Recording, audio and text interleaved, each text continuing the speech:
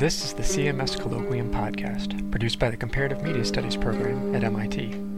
For more information about comparative media studies or on the Colloquium series, visit us online at cms.mit.edu.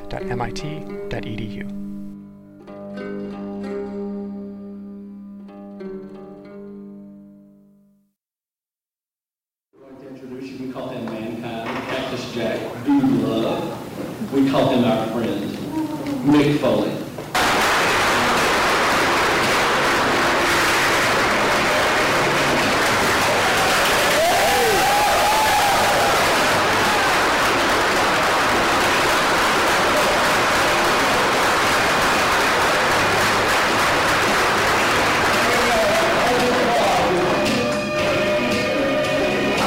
Is that? Right? Did you just bring me out here to the Dude Loves theme music? And I'm at MIT and you brought me out to Dude Loves theme music. I guess that would seem funny under some circumstances. I thought so. It was, from this vantage point, not real funny. Do you guys mind if we start all over? We're going to wipe the slate clean, okay? I'm going to go back out and I'll enter to some more appropriate music, and if you guys like, you can sing along, okay? This will just take a second. All right.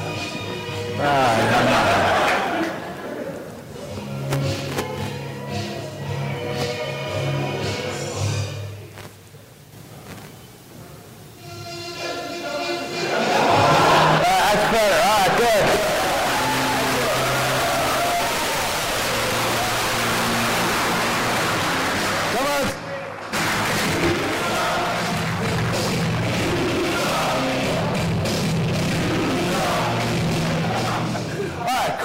It's a good thing we have NBC here while you guys chant slogans at your guest speaker. Sam, can I step in front of this thing, or is it necessary? Does a lecturer always have to be behind here? You can stand on top of it. On top of it? No, I don't think we have to. Okay. I may move around. You're bigger than anybody else here. We're not. And surprisingly agile for a guy my size. And anyway, all right. Hey, this is a thrill to be here. It is a very prestigious thing to be here at MIT. Although, as I mentioned in one of the classes that I lectured in earlier, in order for something to be really prestigious, it's probably necessary that people actually know the prestigious event is going on. WWE, I don't mean to complain about them, but when I was called today to find out, I have to find out, hey, do you guys need me in Italy in a few days? Like, that's just a normal question. You guys need me in Italy this week? And because I had an important personal event I could attend in Richmond, Virginia, and they thought it might be nice to record that. I'm going to be honored and something that's really special to me. But it's Monday night, the day of the show, and therefore they might not be able to get a camera crew there. So I said, well, I'm at MIT lecturing. Why don't you get a camera crew here? And they said, you're at MIT? I said, oh, God. I know it's on the website, but to me, this is an event. This is one of the top schools in the country, and WWE is looking, to be embraced by the real world after getting 80,000 fans at Ford Field and after landing a couple of big corporate sponsors and making national news with the Donald Trump battle of the billionaires with Vince McMahon. It would seem like they'd go out and try to embrace an event like this. But I understand a few people from the world of the internet are here reporting on what they hear. Is that true? You don't have to raise your hands, but JR wants all of you to know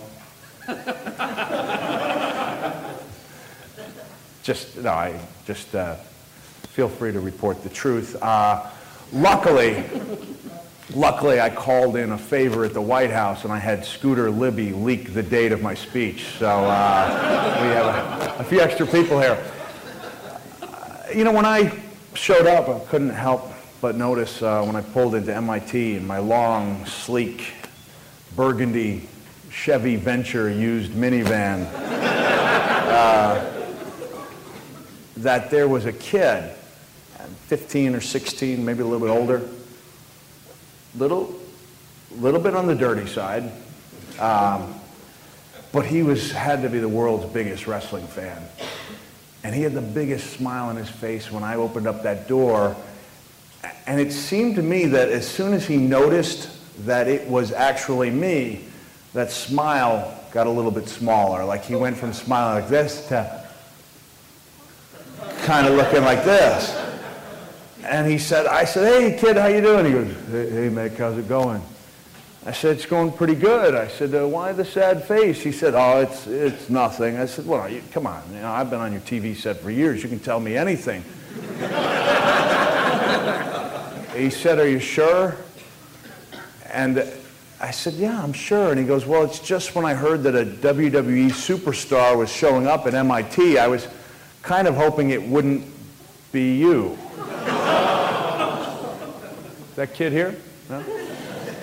So I said, oh, really? And he could tell, I guess I was a little bit hurt. He goes, no, it's not that I thought you were overrated and that you had to use tables and chairs and barbed wire to make up for the fact that you really couldn't wrestle much.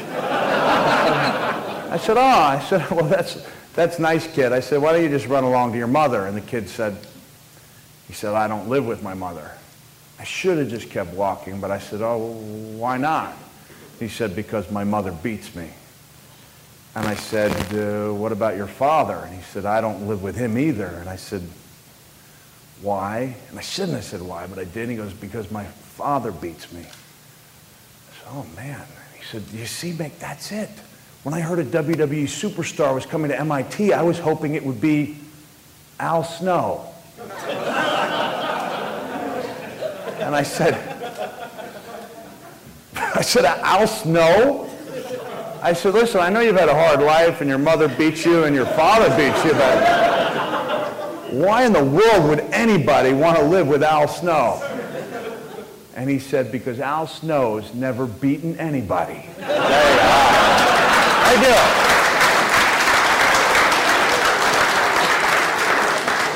All right. You guys like that? All right. I've told it a couple times over the years. Here's my cheat sheet so I know what I'm going to talk about tonight. And apparently on my sheet it says Vince/testicles. Anyone know? Oh, are they the only kids here? You had to ruin it for all of us, didn't you? All right, okay. I may occasionally, during the course of this extensive lecture, ask them to put the earmuffs on, okay? How old are you guys? 5? 8? And those are ashes on your forehead? Or is that a DX symbol? Oh, it's a DX symbol? Okay. It's a tattoo? DX? All right. Ash Wednesday's over anyway, right? All right. Yeah, it says Vince/testicles. And there's a good reason for that. I actually wouldn't be here if it had not been for a book I wrote in 2001 called Foley is Good, in which I addressed some pretty severe claims coming not only from the national media, but from a group called the Parents Television Council. And they were saying that our show, SmackDown, I mean, I guess they thought Raw was even worse, but that was a cable show, that SmackDown was I guess the most disgusting, vile, offensive show on network TV. And among the reasons they said that was because of the harsh language, the sexual references, and the violent content. And as I got into learning about this study that they had done, and I'll explain how I got fully into this by way of an Indiana University study in a couple of minutes. But when I first started hearing about them actually counting the sexual references, I thought it was a little foolish, because a sexual reference, like if you say, I'm going to kick your ass, which is a wrestling standby, that could be considered a threat of violence, right? It could be considered harsh language, or it could be considered sexually suggestive. Although I don't think anyone's personally found my ass to be sexually suggestive.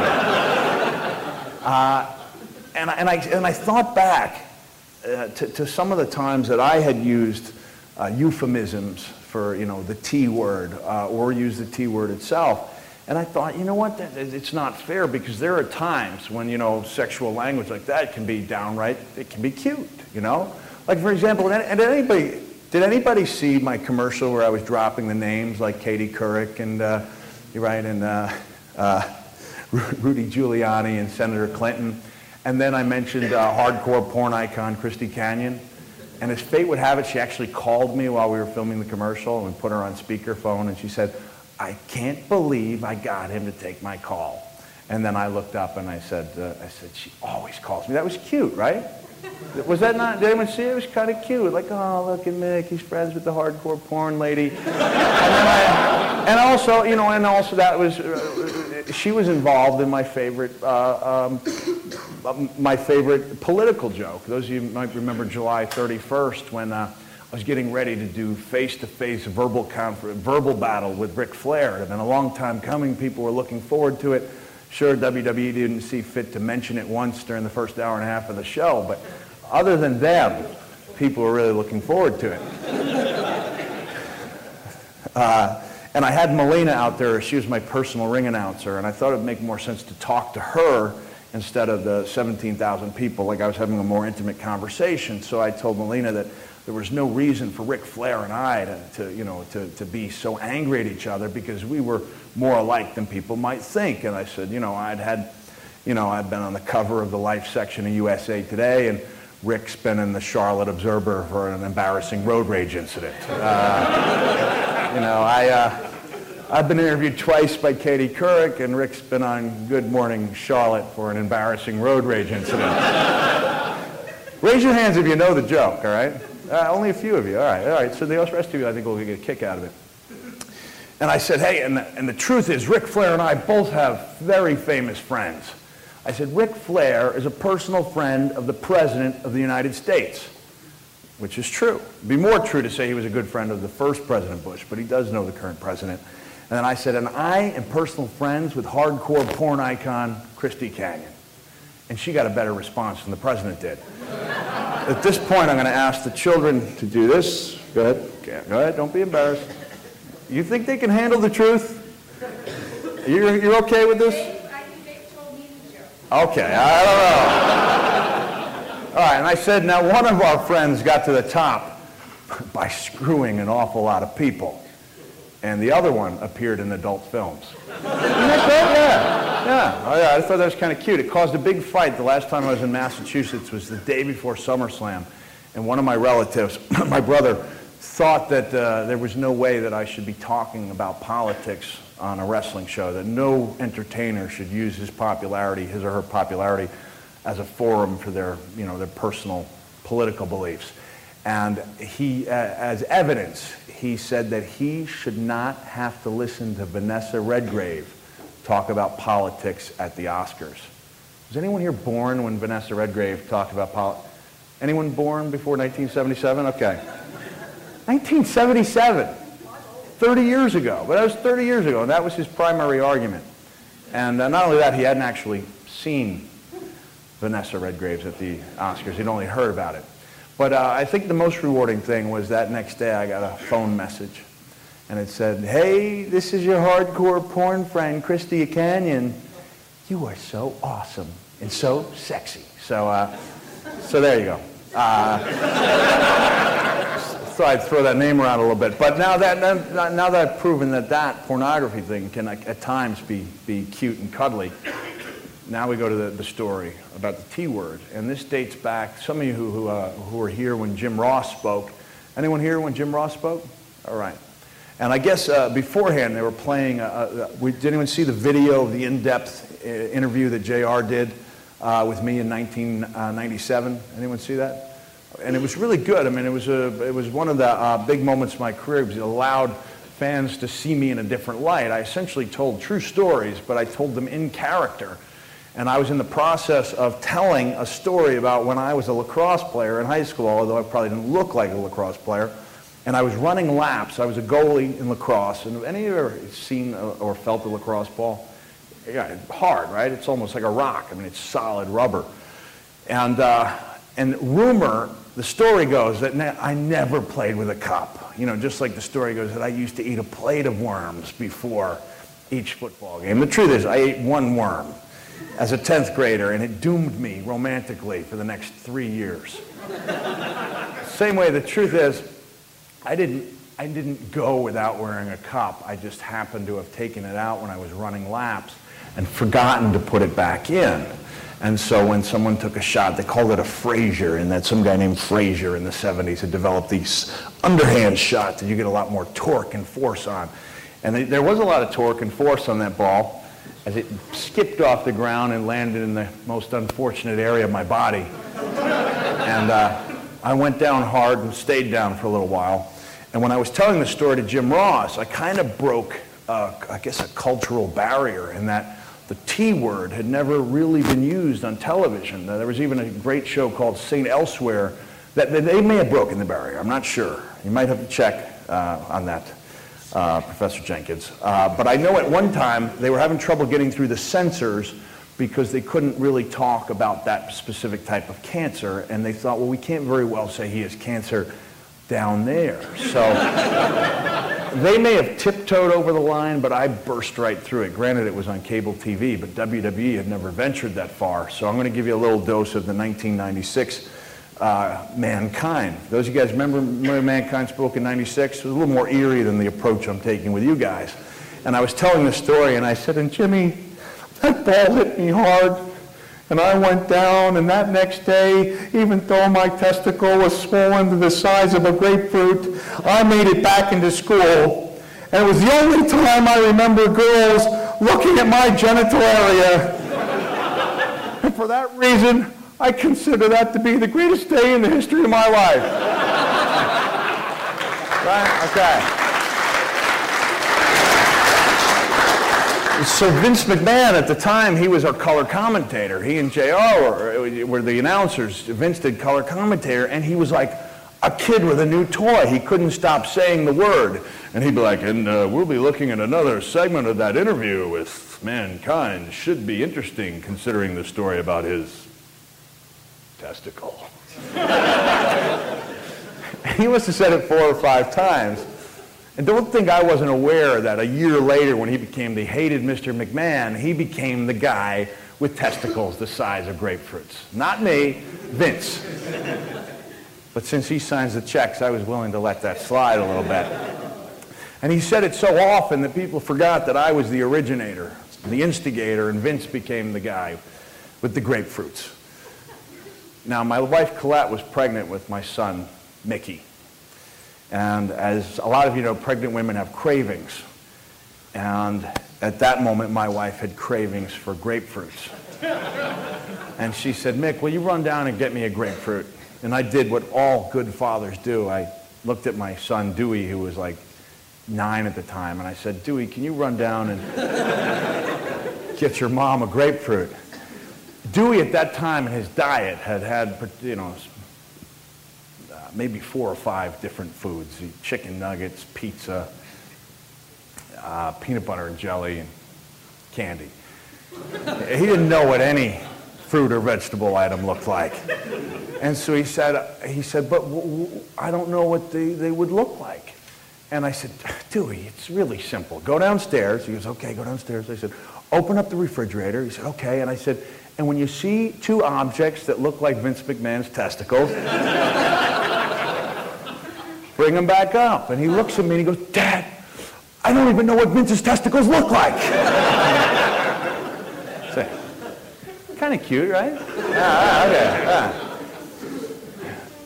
But that's why when you can sit there, you'll give you another tea story, all right? Going back to the Parents Television Council and the fact that they counted the number of sexual references.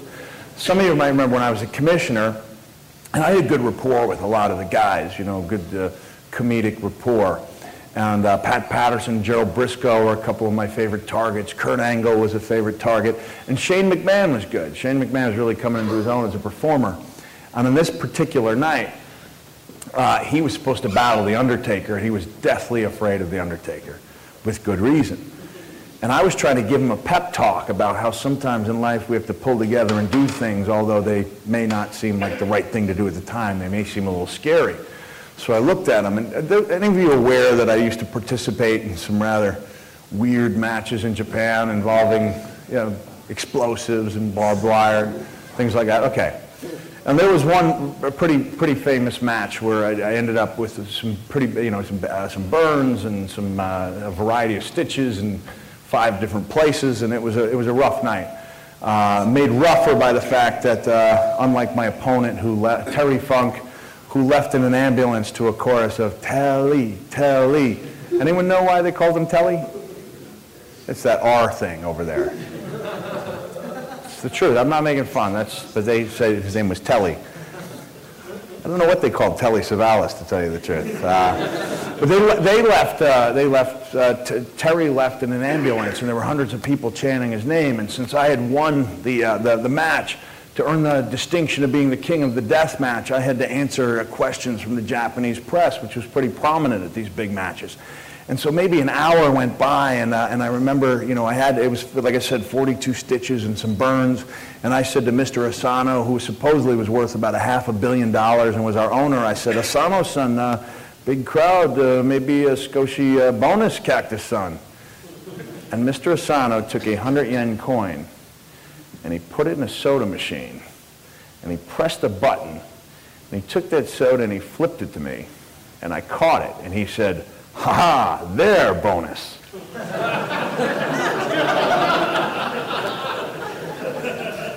And then I started looking at myself, and you can't see here, but there's a pretty bad wound on my palm.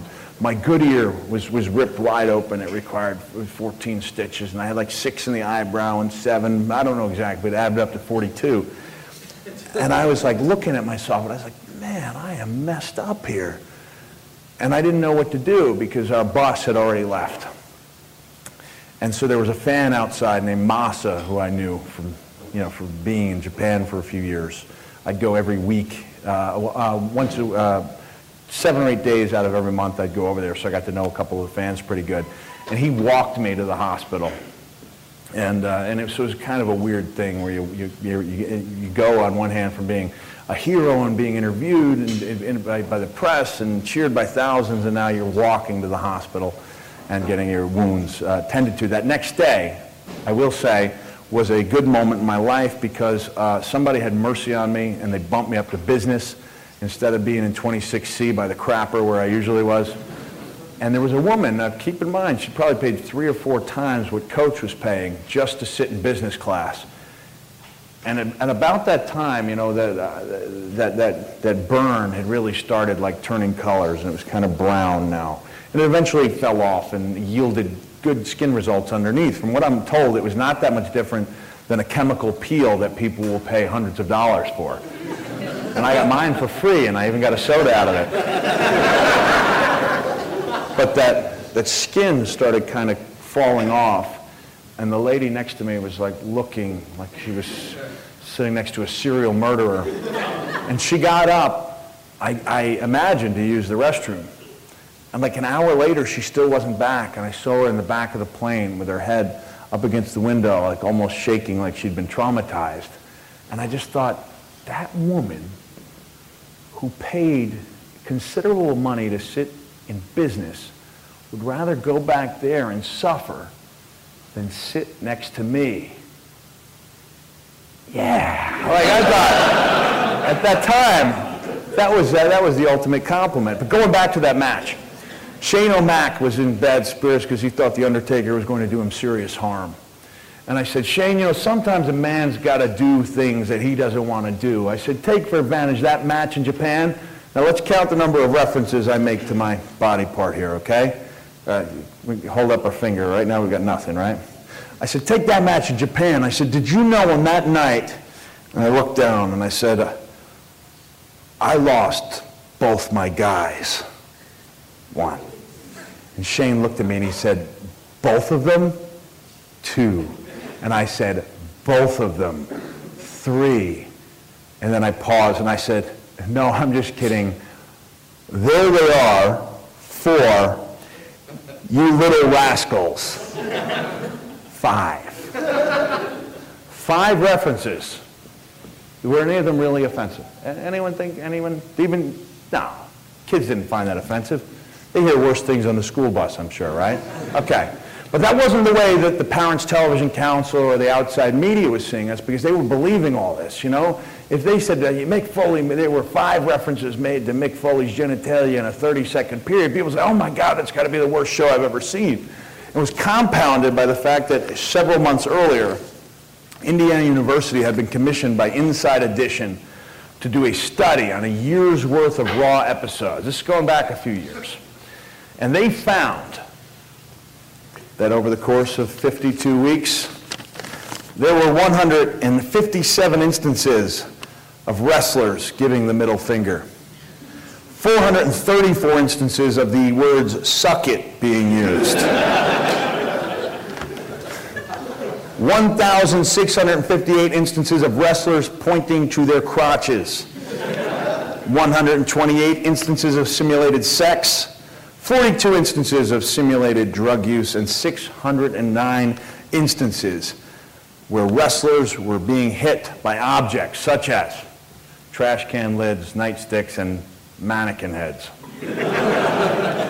So I thought, like the rest of the world, wow, what pieces of garbage we must be. But when I started writing Foley is Good, I wanted to go back and relive some of the matches I'd been in. You know, it was a more in-depth look than Have a Nice Day, which was like a more standard autobiography. And in going through these matches, I couldn't help but notice that there weren't nearly as many of these episodes as had been reported. And this wasn't just reported a little bit, you know. I mean, Sam Ford could tell you, he was in 37 newspapers that I personally read. It was mentioned, you know, almost every day there was a different news story about the IU study. And it was everywhere. It had become accepted as fact by virtue of the fact that it was commissioned and completed by Indiana University and published everywhere. So I couldn't help but feel that maybe these findings were a little bit off. And so I took my 20 episodes, granted it wasn't 52, and my 20 episodes were a combination of Raw and SmackDown, and conceivably the time period I was looking at was not quite as risque as the one that Indiana University had covered, but I couldn't help but see that when I went through it that my examples were way off. They were way different. I don't have the exact number that I had, but it didn't even compare. The fingers were way down, and that could be explained by the fact that Stone Cold wasn't on the show. But I still have to wonder whether or not, you know, a middle finger is such a bad thing if it is taken from being a sign of abject hatred to a sign of brotherhood and unity, right? To the point where when Stone Cold would drive down the road, people would see him and give him the finger, and he'd give him the finger back. And it was like, yes, he likes us. He's giving us the finger.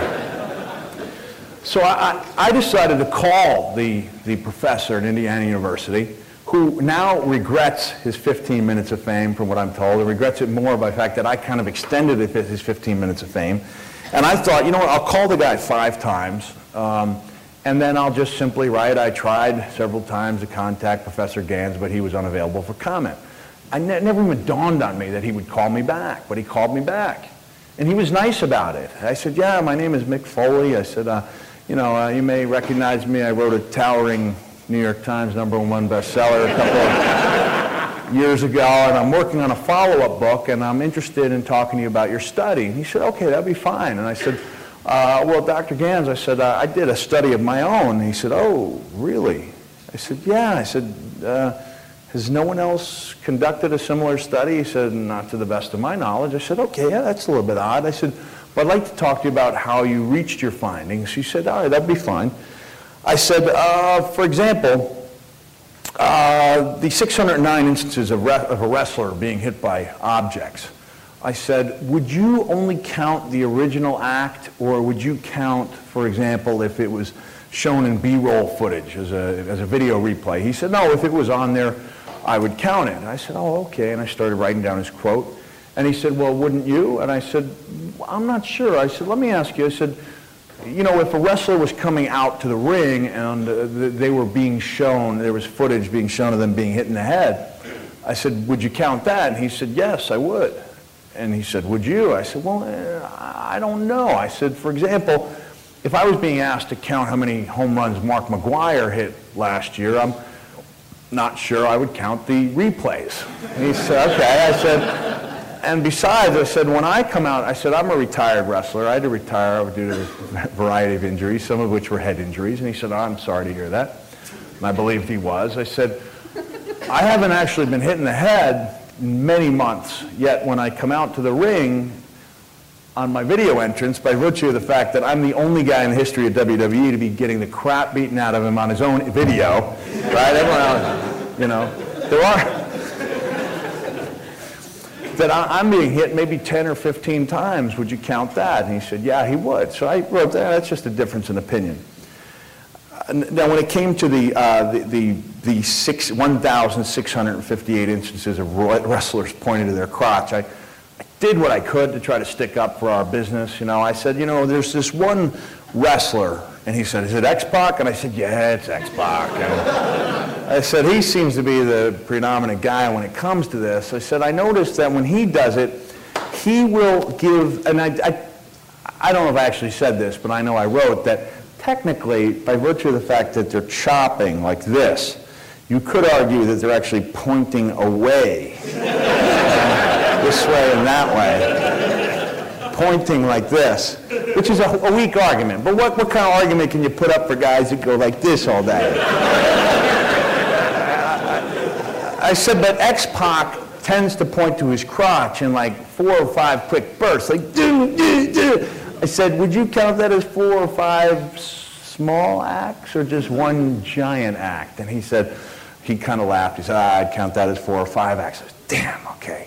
I mean, to tell you the truth, when I watched him over and over in the video, I was getting sick and tired of seeing him point to his crotch as well. He took more pride in that than Kurt Angle did with his Olympic medal, I think. But even that horrible gesture can be seen as being kind of cute when you hear about my experience at Disneyland. When my wife said, Mick, I think Pooh Bear recognizes you, but because he's Pooh Bear, he couldn't say, hey, Mick. And so I turned around. It was obvious that Pooh Bear was trying to make some kind of connection with me. And Pooh Bear just finally went,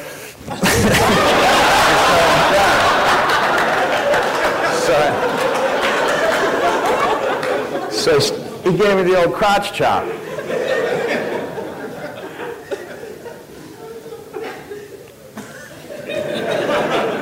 I'm going to go over there and I'm going to put the muffs on. Okay. You know, I'll tell you, I didn't even bring up the suck it thing. You know, how do you justify 1, let alone 434? Unless, of course, there's a please in front of it.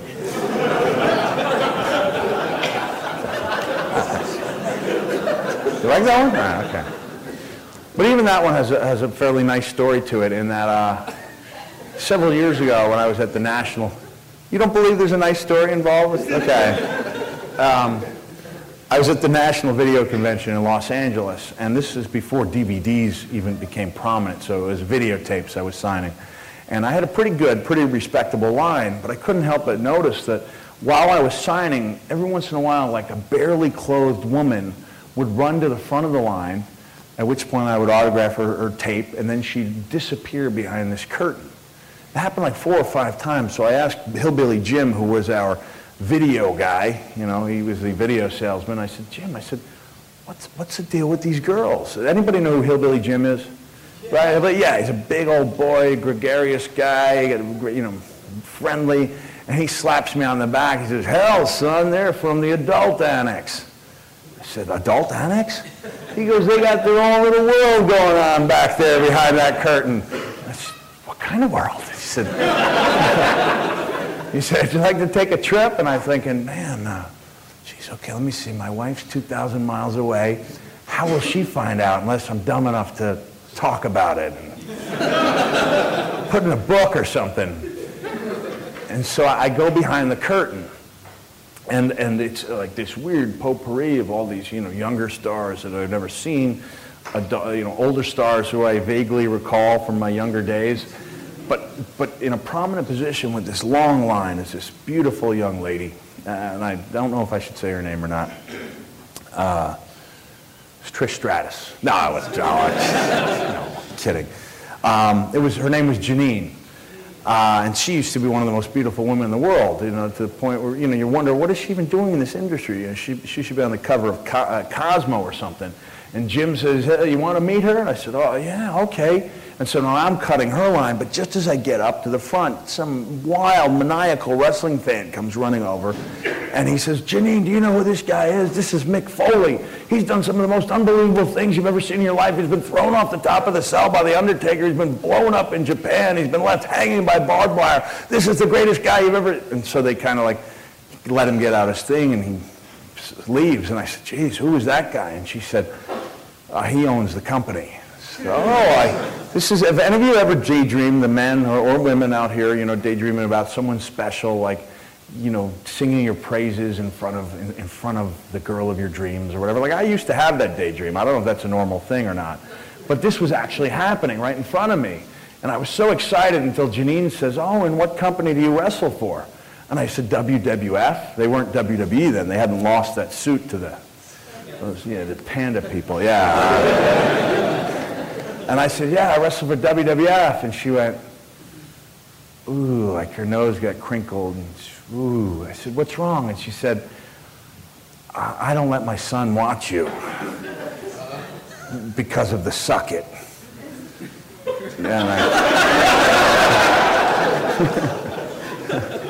And I said, well, that's quite a coincidence. She said,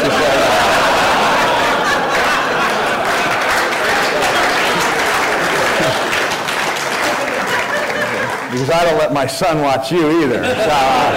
So we bypassed the suck it thing. Now, I'm getting the feeling I might drop an F-bomb here. Am I allowed to do that one time? Just once? One time? Anybody offended by that? All right, I'm going to work it in somewhere for emphasis. Because when it came to simulated sex, I said to Dr. Gans, I said, I'm a little confused about these 128 instances of simulated sex. And he said, well, there was this wrestler named Sexual Chocolate.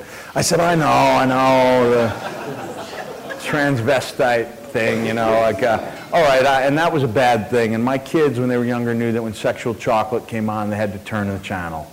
Poor Mark Henry.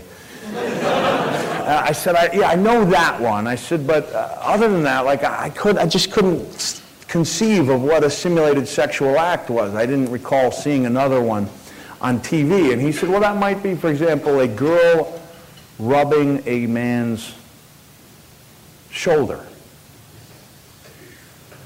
I said, geez, that's a little bit misleading, isn't it? And he said, not if it, what's the word? Not if it was done provocatively. Provocatively. Not if it was done provocatively. Remember that.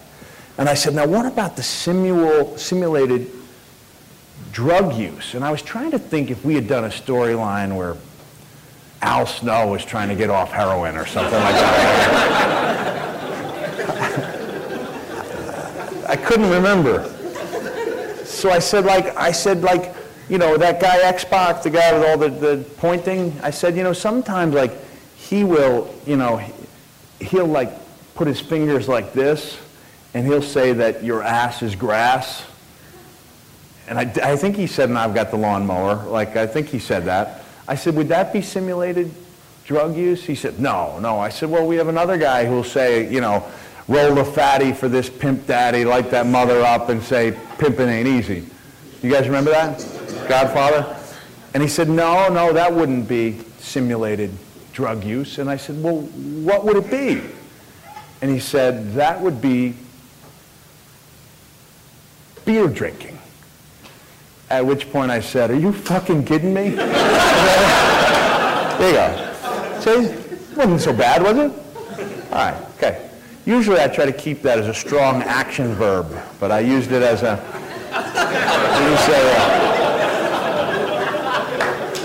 thanks.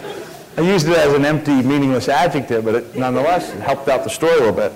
And so I was a little upset because obviously that's an unfair portrayal of what we do in the mainstream media and the fact that it had been picked up. And he said, hey, we reported it as alcohol and drug use. And I said, well, Dr. Gans, I said, you may have reported it as such, but I've looked at a lot of newspapers and not one of them has it been read that way. And so I decided to do a little bit of homework. I called up my mother. My mother, she's kind of proud, of the stuff I've done in wrestling, but she really loved that first book I wrote. And she loved the second one too. And then I dedicated my first novel to her, and she went home and read it and never mentioned that book to me again. So, going with the if you can't say anything nice, don't say anything at all adage. But I said, I want you to help me out a little bit. She said, okay, what can I do? I said, could you tape like a week's worth of General Hospital and Cheers? So my mom taped a week's worth of General Hospital, and I decided to see how simulated sexual activity and simulated drug use would stack up with our horrible WWE Raw show. And I found out that there were 1.28 episodes per hour of simulated sexual activity, rubbing a guy's shoulder on Raw, as opposed to 4.2 acts per hour on General Hospital. And who watches soap operas in here? Anyone? No, you guys study hard, right? Okay. Well, you run that wrestling class. That doesn't really count. And I was watching this stuff like, oh my God, first of all, if some woman were to pour champagne on the small of my back and lick it off, we would not only lose all our sponsors, but we would horrify our audience, And they did, they did like the deep extended makeout scenes not seen on WWE with the exception of Vince and his chosen diva at the time. So I have seen a couple long lingering embraces with Vince and Candace, Vince and Trish, Vince and Tori. But other than that, we stacked up pretty well. And in Cheers, the examples of the beer drinking, Cheers, as opposed to our 0.42 examples per hour, clocked in at 27 point. You're leaving us? Was it that bad? Oh, whoa, man. Whoa.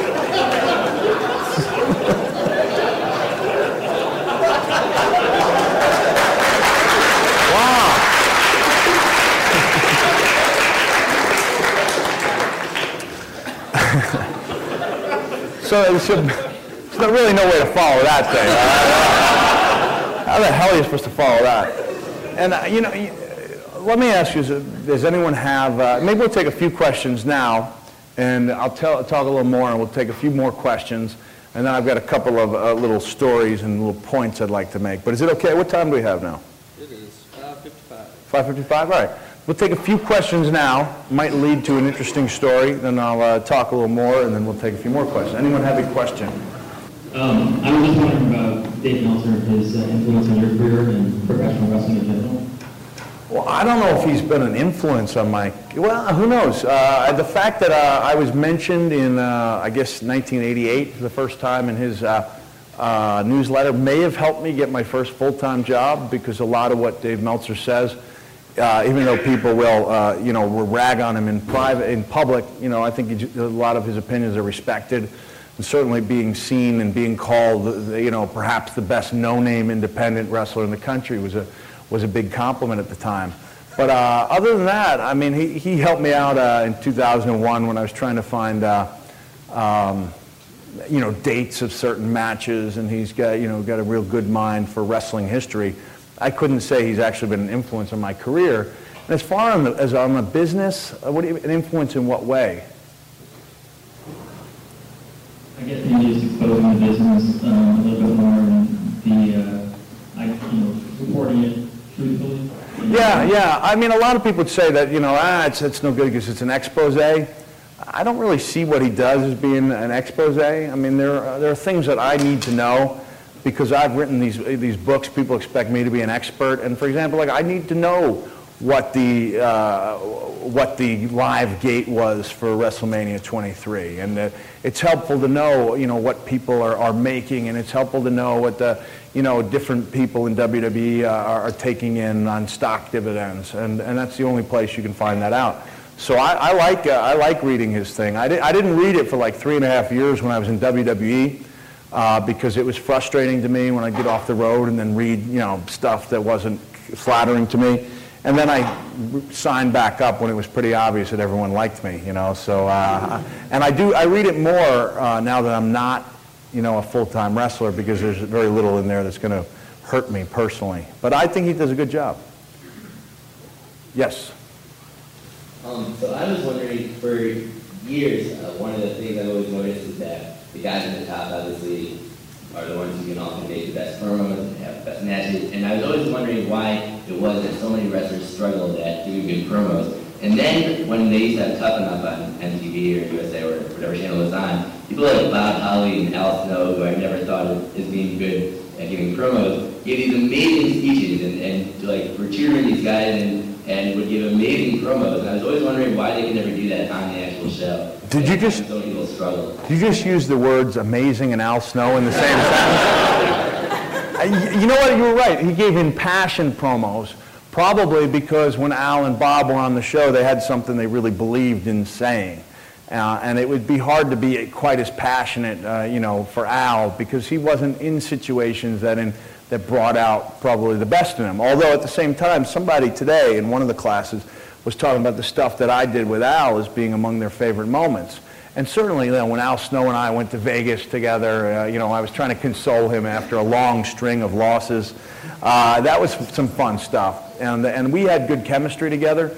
And I thought Al did do a good job. I mean, the stuff where Al hated The Rock because Rock was never nice to me, but I enjoyed teaming up with Al. And there was one promo that I could not get out because I kept laughing in the middle of it. And it was the easiest promo. It wasn't like it was that in-depth, but Al said, I don't understand why you want to team up with Rock instead of me. And I said, Al, it's just that I get a much better reaction when I'm out there with The Rock, And I couldn't get it out because it was kind of cruel, but it was also so true. And I have thought and said publicly that WWE missed a good opportunity to really take Al and make him a main player, because part of what we do is try to create characters that our audience can either empathize with, like, or dislike. And in this case, people saw that Al was a good guy who knew his stuff. They could see when someone got out of line that Al could very quickly and firmly put him back into place. And I thought they could have done a lot more with his portrayal on Tough Enough. And when it comes to promos and the reasons why the old-timers seem to do it better, it's usually because by the time they got in front of a national audience, they had years of experience and had done hundreds, if not thousands, of these promos. I don't even know what I would feel like if I got a call up 6 months into my wrestling training saying you're going to go out there live and you're going to cut a promo in front of 15,000 people in the arena and millions around the world. If I had no experience and I didn't really feel it and I didn't have a handle on the character, I think that would be a pretty intimidating thing to do. So, for example, when I'm asked if I hold any grudge against Tough Enough people, I say no, because first of all, it takes a lot of guts to get out there on a cold call, and that involves 10,000 wrestlers or more. Going out there, putting yourself on the line, being judged by other people, and then competing on television for a prize that it's not like you're winning the lottery when you win that Tough Enough. You win a developmental contract in OVW worth $40,000. So if somebody's willing to stick their neck out, compete with thousands of other people, and then go through 13 weeks of training for a grand prize of 40 grand that they have to work really hard for, I don't consider that something, that should be begrudged. It should actually be kind of respected. And I'm glad that I came up the way I did, because even if I had had the good fortune to have been on Tough Enough and won it, which is highly unlikely, I wouldn't have been able to make much of an impact on a national stage. So guys like Stone Cold have been involved for 8 years before he finally got to WWE. In my case, I've been around 11 years before I got to WWE. So I think in both those cases, more so in his apparently, but in both our cases, we were able to make a difference fairly quickly. That's a good question. Earlier, you mentioned that you used true events in your character. Did it happen in your novels? Did you use stuff from your life? Oh yeah. It's actually been said that you put more, into novels, more of your personal life and personal feelings than you would dare put into something autobiographical, and that's probably true. And I was also able to take a lot of what I'd seen on the road over a 15-year period and kind of create characters that borrowed a little bit from what I'd seen, because I'd often said that being in WWE and being around the world and wrestling with all different types of groups had enabled me to see both the best and the worst that mankind, the group of people, not the wrestler, had to offer. And so, whereas I might not talk about the worst that I've seen in my autobiographies, I could kind of roll different guys I'd met and create little character traits for the books. Which character is more like you, Tatum or Scooter? Oh, Tatum Brown or Scooter? They're both essentially me. I mean, if you notice, for those, I would ask for a show of hands, but that might be embarrassing. I'm going to assume a lot of you have read my fiction. But Andy Brown was the protagonist in the first book, and he was missing an ear. And the second character, Scooter, had lost his front teeth and had love handles. So, and he wore a flannel shirt and he had long, curly, unkempt hair. Other than that, there's really not much of a similarity. But they're both it's essentially me, kind of imagining that I am put in difficult situations. So I said this on Conan O'Brien a couple of years ago. I said, like Scooter, I was trying to imagine what it would be like to be a white kid from the Bronx growing up in the 1960s. And for my next book, which I was hoping to write, I was just simply going to imagine that I was, a black woman in the South living in the 1950s. So it's all a matter of imagining you're that character and putting a little of yourself into it. I don't know what this woman's going to look like, but or even if I'll write the book, but that's a thought I've had. Yes? Good evening. Way back in the day when I was a young lad like these guys old days, Yes. wrestling was 1 hour of simply produced television on a Saturday morning to get us to go to a house show. Now it's 4 hours of highly produced primetime television to get us to buy a pay-per-view every month. Can you give us your take on how that's changed the industry? And as a follow-up related question, on a personal note, what is the difference for you between a house show and a big pay-per-view? What's my... what's your preparation between a house show and a okay. pay-per-view? Well, I'll answer that one first. I haven't done house shows in a long time. I've only had, I think, 8 matches in the last 7 years. So for me, anytime I get ready, I understand that the Carlito match wasn't going to be such a big deal. Then I did one show for my friend Brian Hildebrand was a wrestler, a good friend of mine who died from stomach cancer. So I did his memorial show. And I did, I think, a show in England because I was there and they were willing to give me a little more if I participated. So I would have approached those, slightly different. Even though Brian's thing was a big deal to me, there weren't that many fans, and we wanted to make it fun. Whereas when I'm out there for a pay-per-view, and especially in the case of the last, 4 matches I've done, which were the I Quit match with Flair, not so much the June match because I was just kind of setting the stage for I Quit, but the match with at WrestleMania with Edge, and the Backlash match a couple years earlier with Randy Orton. These were really serious matches. And I knew it would be the only time or one of the few times of the year or the near future that I'd have a chance to, go out there and make a good showing for myself. So I took those really seriously. And it's difficult for me to get in that state of mind because I am not even near that state of mind on a normal basis. Whereas when I was wrestling regularly, it was a fairly easy act to pull off. It wasn't that hard for me to go just from being myself to turning it on in the ring because there wasn't that much of a difference. Now there's a huge difference. And as far as what it's meant to the business, to have it changed from a 1 hour geared towards promoting house shows to several hours geared towards promoting pay-per-views, it is different. It's enabled a select few people, and by few I mean several dozen, to make a better living doing it than they otherwise would have in the old territorial days. But at the same time, there used to be room for hundreds of people to make a living wrestling in the territories, and that's been whittled down. And there are some really good wrestlers who cannot make a living because they don't have, what it is that WWE happens to be looking for. But I think it's caused our shows to become much better. Some people will look back fondly on the old days, in the old WWF. But if you were to put one of those shows on the air today, airing from Hamburg, Pennsylvania, or these little places they used to do it, it would look, it would look positively ancient, and it would look Bush League. So there's been changes for the better and for the worse, probably. Yes. Oh, go ahead. We'll take these, we won't add to this. No, we'll take these 4 and these 3, and then I may tell a story or two and take a few more questions. Yes. This is like a dual question, right? Do it with,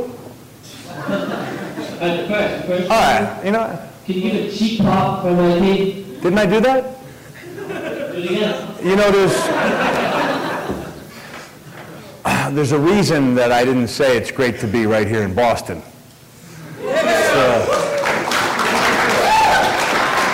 Because it's not that great to be right here in Boston. No,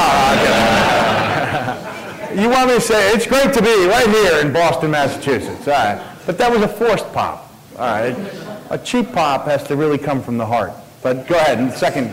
The second one is, out of all your experience with WWE/WWF, what was your most fun persona? Mankind, Cactus Jack, or Drew Love? What did you have the most fun playing with? I had the most fun actually being the latter-day Mankind who did the funny stuff with The Rock and being the commissioner. Because when I was a commissioner, I showed up late, I left early, I didn't have to change my clothes, and I didn't get hurt. And we did funny stuff. And I was a pretty important part of the show. Is that a good question? Answer? Yeah. Okay. Yeah. All right. Thank you. Go ahead. I just want to say that I got Have a Nice Day in 5th grade. My mom read the first page and threw it out. What happened? My mom got me Have a Nice Day in 5th grade for Christmas, and she read the first page and then threw it out. Because it said, I think I lost my blanking ear? Yeah. Oh, okay. Years later, she actually didn't throw it out, though. But now, did she read any of the more sensitive parts of the book? Unfortunately not. Ah. I actually had a question about Yes. ECW, how they brought it back. Because my take on it is that a lot of the fans watching it now aren't the true fans that were watching it years ago. Right. Because it's a lot different, just because how you represent the hardcore wrestler. Right. Just what you thought of it today. Well, you know, I think if you tried to just appeal to those old fans, you know, you'd be on a quick course to disaster, because even those fans had to eventually move on. Do you know what I mean? We did have a hardcore audience, and I mean, I think at its best, it did a 0.7 rating, and you know, you really can't exist with that type of rating, and things are different just because by virtue of the fact that it's a known WWE entity.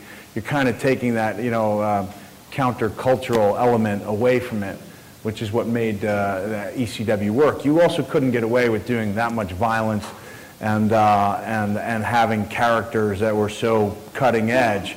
And you certainly can't have, you know, if a character really got over, they probably weren't going to stay in that format for long. But I like the new ECW, you know. I don't think it's bad. I think it's a good show.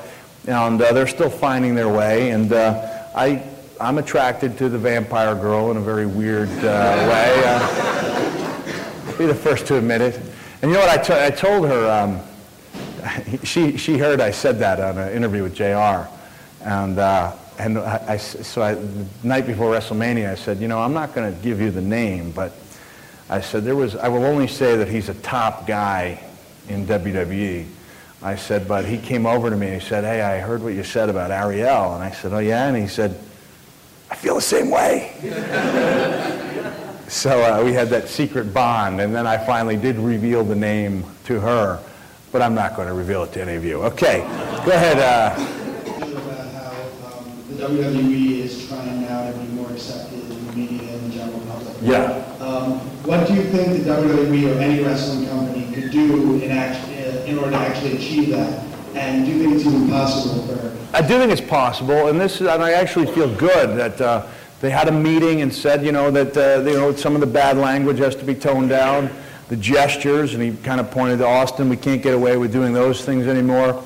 If you notice on TV, a few of the divas who were showing a little more skin had to dress a little more conservatively, and I think that's great, because I always thought our tendency to, you know, push the boundaries and try to come across as cutting edge and trying to be like the cool kid, you know, the cool kids and the shocking kids on the block, hurt us, because it took away from people's ability to enjoy and focus on the more fun elements of the show.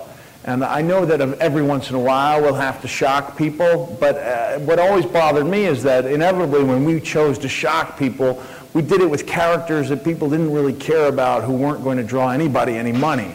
Now, I'm not saying that people didn't care about Val Venus, but if you're going to go out there, you know, and you're going to, chop off his body part and have to enlist John Wayne Bobbitt to console him, then at least do it with somebody, that nobody's going to pay a dime to see Val Venus get his revenge on Kaientai.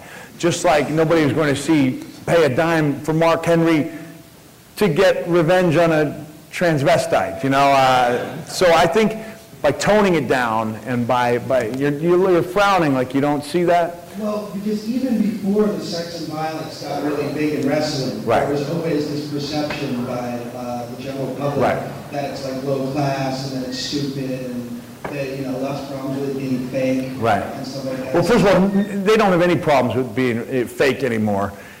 More like a general adult on the street will say, oh, that's stupid, it's for children. But then they'll go home and watch the show that night, but they won't admit it to you. So what we need to do is make it acceptable for people to not be ashamed of watching the show. And it really opened up some eyes when we put 80,000 people into Ford Field, and there's a reason why AT&T is now a corporate sponsor. And it will be difficult. It's hard to change the image overnight, but if you look at the way people look at wrestling now and accept it, as opposed to 30 or 40 years ago. I mean, honestly, who would have thought, not that I need to mention myself in this sentence, but I'm going to do it anyway, who would have thought that a wrestler could write a New York Times #1 bestseller? And who would have thought at the time it came out that it would be up there on top of a list that included all the books by the presidential candidates, and that of all the books on that list, the wrestlers would have been written by the subject, whereas the people running for the most important office in the country would have a ghostwriter doing the work for them. So, times have changed, and they will continue to change, and I don't know if it'll be successful, but I think it's a good plan to let people concentrate on the positive, and to let some other people, let the reality shows have some of the more negative elements, Okay. Where do you see the business going in the next 5-10 years with second, third generation superstars such as Dusty Rhodes on Cody and British Bulldogs on Ray Smith coming up through the ranks? And what advice do you have for people that are interested in not getting the business as a performer, more from a creative aspect? Oh, okay.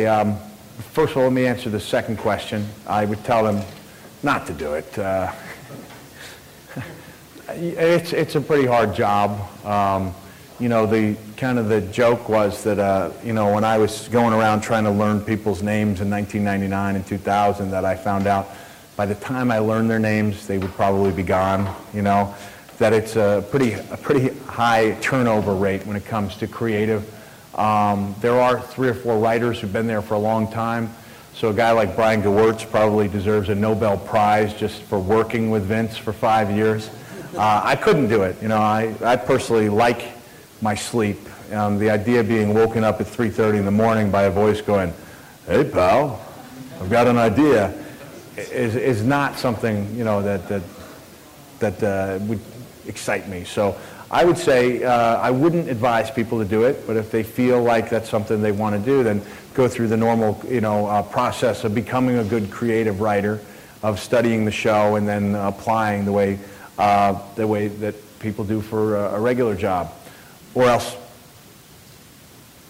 no, I was going to make some cheap, stupid comment, and I've made enough of those already. And as far as the next 5 or 10 years, who knows, It's all about getting characters that connect with an audience, like John Cena, even though some people don't like him, he's connected. I mean, some people come to the arenas to boo him, some people come to cheer him, but he's been able to bring in a new audience, Who would have ever figured you'd see such a resurgence of a guy like The Undertaker, who'd been around for 17 years and is now really at the top of his popularity. And, other up-and-coming wrestlers, whether it be, Randy Orton, or whether Johnny Nitro gets a chance to do something and steps up and, and is able to cut promos, you can never tell. Cody Runnels, certainly could be a player, Harry Smith, but there's no guarantee that just because they're second and third generation guys that they will, necessarily make a huge impact. Okay? Why, do you want to be a creative? I'm thinking about it. I used to think about it too. Massachusetts, in pursuit of that, but I want to do it the right way, get experience first. I talked to a lot of people that work for the WWE, at Fan Access Stores and stuff, and they all say, work for soap operas first and work your way up, and so you can have enough credentials to apply to WWE. Okay. then that's probably the right advice. Okay, go ahead. My personal favorite match was you against Randy Orton at Backlash. Oh, thank you. Yeah. And shortly after that, Randy won the world title at SummerSlam. But after that, I thought WWE completely dropped the ball with his character. Right. And everything after that. I was wondering what your thoughts. Yeah, I was, I was really flattered. I caught the red eye home. I think we were in Calgary that night at Backlash, 2004, I think. And the next night I was watching the Raw show, and when Randy went out, people started chanting his name, which was evidence that what we had done the night before had worked, because there was that question of whether or not he was, a tough guy, and why landing in thumbtacks and getting hit with a barbed wire bat clears that up, I don't know, but that seems to do the case, or be the case. But it was a couple weeks later when I was in New York City. It wasn't a couple weeks; it was like a month later or so. And somebody said, "Hey, did you hear what happened to Randy Orton?" I said, "No, what happened?" I said, "Oh, Evolution beat him up." I said, "They beat him up?" He said, "Yeah, they left him laying bloody." I said, No, because it was like a year and a half early for that. And somebody jumped the gun. I guess they ended up doing with Batista what really should have been done with Randy Orton, which is bring it along slowly and build up, ill will between the members of Evolution. And hopefully they learned their lesson. I think they did. Because if someone had jumped the gun and turned John Cena bad just because 3/4 of the crowd was booing him, that would have been a big mistake. And by keeping him in that same role, first of all, he plays it off really well, and second, they've made a ton of money. So I was disappointed with the way they handled that, and hopefully they've learned from it. Thanks. And your Mick Foley shirt's in the laundry, I take it. Okay, I thought so. Seems to be a lot of that going around. All right, go ahead. I know there's 2 parts for your question. I had to write a paper on WWF. I want to know first, what goes into making a character an ego, and how that goes with the culture and who you're going after. So I feel like sometimes the character may have a social commentary or something like that with how we are in the culture. And the second one is I'm a college wrestler. And the hardest part is before a match, Yeah, oh yeah. What do you do to get before? I mean, I'm only going out there and trying to take down someone. You're going through tacks. I went to SummerSlam, I saw you hit barbed wire, and I was like, Yeah. That pre-match thing. It's a lot like I did amateur wrestling, and as you know, it's pretty intimidating because it's the only sport in high school where you can go out and lose, get pinned in front of your friends. And in my case, since I was a heavyweight, there were a couple of times the whole meet was deciding on it. And but I felt like 2 of my most important life's lessons were learned, one through amateur wrestling and one through a meeting with Vince McMahon. And I ended up getting pinned to lose the meet for us for Ward Melville High School. And I went and I shook the coach's hand, and I shook my opponent's hand, and then I went down into the wrestling room and I cried for an hour. It was a pretty humbling experience. But then once that was over, it was okay, well, how difficult can the rest of life be? Nothing in life is going to be quite as bad as that moment. And my other big experience is when I went and asked for my release from WWE in 2001. It turned into a pretty spirited shouting match between me and Vince. And once that was over, I was like, man, I feel great. I can do anything. I can, debate foreign policy with the president. I can go to the gym and, well, maybe I couldn't do that, but I could do almost anything. So I thought amateur wrestling was a great experience, but it's probably the same. There's a lot of nerves. You don't want to disappoint people. It's more nerve-wracking for me now because I know that I can't go out there the next night and wipe the slate clean and put on a good showing. I know that, I was so disappointed after the SummerSlam match because we had a good match. It was my last chance maybe to have a great match, and I came up a little bit short. And so it bothered me for a long time where I'd be wake up in a cold sweat, and I'd be why didn't I do something different, But as long as there's a chance for redemption, the next week or the next day or the next month, it's okay. What makes it tough for me is knowing that every match I have has so much on the line because it could be the last match. But I may just turn around and say, put me in 6-man matches. Let me go out there and in the opening of a pay-per-view and do a couple moves. And most of the fans wouldn't care, but I would, I would care. So I'm not sure we'll see that happen either. But thank you for the question. Was that a two-parter that I only answered one part of? What goes into making a character? Oh, yeah. A lot of it is a guy, amplifying his own persona, which is why, if you see Stone Cold Steve Austin in real life, he sounds amazingly like the Stone Cold on TV. A lot of the characters are that way. The Rock is just an extension of his character. Whereas Mankind in 1996 may have been a stretch for me, doing it in 99, or being the commissioner was not a stretch. That was pretty much me, just acting a little sillier. So the best characters are always an extension of the personality, and that's up to really, the writing team can help with good ideas. No matter how strong a character is, if he doesn't have that one or two definitive moments or programs, series of matches with a good opponent, he's not going to go nearly as far. So it's a matter of timing, luck, talent, and belief in one's own abilities, I think. That sound pretty good? Yeah. Okay. Not bad for a guy who's not an MIT student, right? Okay. Okay, go ahead. All right, first off, my little sister made me promise to tell you that she wants to wrestle you. She does? I hope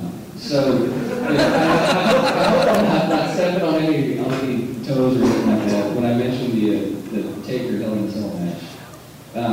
But, that was intense, and it obviously, impeded your career because of the damage that was done. What have you been asked to do that you said, hell no? Nothing. As a matter of fact, the people saying hell no were usually Vince. I'm more than happy to point out Vince's faults. If any of you go out and get the Hardcore Diaries, you'll see I do that frequently throughout the course of the book. Maybe too frequently, as it turned out. But from my first day in, I remember Joe Briscoe and somebody else saying, we know you do a lot of things. There may be times when you're asked to do some of that. But until we ask you, please don't do it. And over the course of the next few years, I started doing more and more of it. And then there was the Hell in the Cell episode. And afterwards, I was out of it. It was the only time I'd ever been knocked unconscious during the course of a match. And that's where I had the tooth stuck in my nose, and I had the big hole under my lip, and Vince said, you have no idea how much I appreciate what you just did, but I never want to see anything like that again. So there was never a time when I was asked to do anything that I felt uncomfortable about. I just also, what was your first experience with something like that? When somebody says, okay, you're going to jump 300 feet down onto a table lined with fuel and barbed Well, first of all, I didn't do things like that for my first few years, and I think that's something important that backyard wrestlers should consider, is that if I was like the guy they're looking up to, they need to know two things. One is I really was trained the right way, and we didn't do any of that for the first couple of years. And secondly, even when I was doing this stuff in Japan, and I was, conceivably the best in the world at that type of thing, like I still had a friend who worked on the Long Island Railroad was making more money than I was. It wasn't like you hit, if you're the best in the world at being blown up and tied up in barbed wire the ironic part, or really the surreal part, is before that tournament in Japan, the one where I was given the can of soda as a bonus, was that I was actually having to sell shirts and pictures outside, in the 120-degree heat. And they were playing my music, and I got this on now. I was like, hold on, just a few more sales. And I was like, what if this was boxing, and you had, De La Hoya against Mayweather, and De La Hoya's music was playing, and it's like, yeah, Oscar will be out in a few minutes. He's at the Polaroid stand, So we had to do what we could to get by. It wasn't a very lucrative field, that field of being blown up and, trapped in barbed wire. But there was never a time when people said, we want you to do this. I mean, they may have asked me to do things where it was understood that I would do them because they weren't that unrealistic. And like in Japan, when I guess when I was asked to participate in a scaffold match in Texas, I agreed to it. And that's a match that I really wasn't cut out to do because I wasn't real good even in gym class at doing pull-ups and stuff like that. And so the idea of dangling from a 20-foot structure and trying to land without getting hurt was stupid, and I did get hurt. But other than that, you know, I was pretty much on my own, you know. I made my own stupid decisions, all right? No one forced me into them. How are we doing on time there, Sam? 6:30. 6:30? I got another half hour? All right, yeah, maybe I'll tell you guys, all right, I'll tell you a little story. Tell you a feel-good story. You want to hear a feel-good story? Yeah? Okay. All right, this is a feel-good story. Get a little, this way you can't just say I talked about wrestling, which I know you were going to do, right? Okay. But this is a story, this is actually in the Hardcore Diaries, but since nobody read the Hardcore, nobody? 2, 4, 6. Hardcore Diaries did pretty well. Oh, there it is, right? 4 weeks on the New York Times list. Next week it falls off the list. But 4 weeks is 4 weeks longer than most people will ever spend on there, right? Yeah. Did you write one? No? Okay. It did pretty well. So I was happy with it. And the cool thing is that even though I criticized the media, and in Foley is Good, I talked about how they misconstrued words and took them out of context and misquoted me. In retrospect, I think I would rather be misquoted than not quoted at all. You know? So the world did not rush to cover this, even though I thought there were some important topics. And the fact that, you know, it was my third memoir on the bestseller list was something I was happy with. And even though I didn't get to talk about it that much in the media, there was a positive because I actually still really like the book. Whereas when I look at Foley is Good, I'm like, I don't want to ever see that book again, you know, because they just talked about it too much.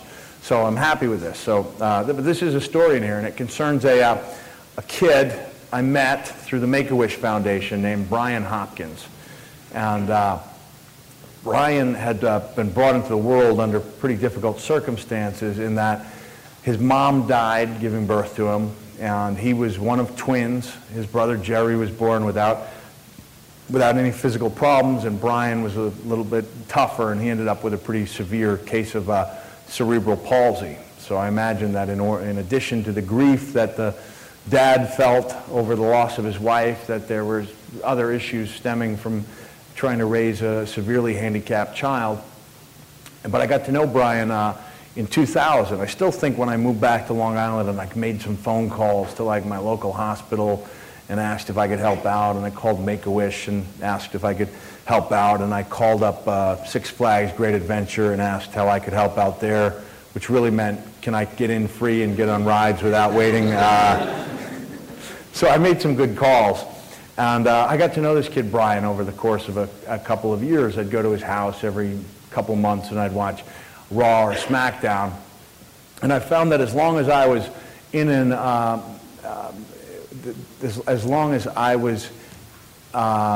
a wrestling context, whether I was talking about wrestling or watching wrestling, that I really wasn't uncomfortable. I never asked about what might be considered the pink elephant in the room or the elephant in the room, which is the kid's in a wheelchair. You know, I never even asked about his condition. You know, I'd talk about The Rock, and I'd talk about Stone Cold, and I'd talk about SmackDown, and a couple of years went by. I couldn't really say I knew the kid outside of wrestling. And then he called me one day, and he said he was going to have a serious spine surgery. And before he went into the hospital, he wanted to know if I would go with him to a New York Islanders game. And so I drove over to his house, and his dad, you know, had the specially equipped handicap accessible van. He dropped us off at the Nassau Coliseum like we were going on some kind of date. And we made our way to the handicap access seating. And I realized once I sat down that, man, I was out of my comfort zone. Like I didn't really know what to talk about, you know.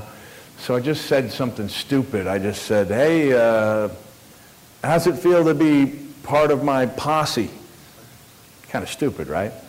And he goes, oh, good, Mick. And I thought, oh, that was a dumb thing to say. And I'm watching them, and you know, watching the Zamboni go around the ice, and I'm watching the guys do their warm-ups. And then Brian turns to me and he says, Mick. And I said, yeah. And he said, am I really part of your posse? And I said, you better believe you are. And what I didn't tell him is I didn't actually have a posse.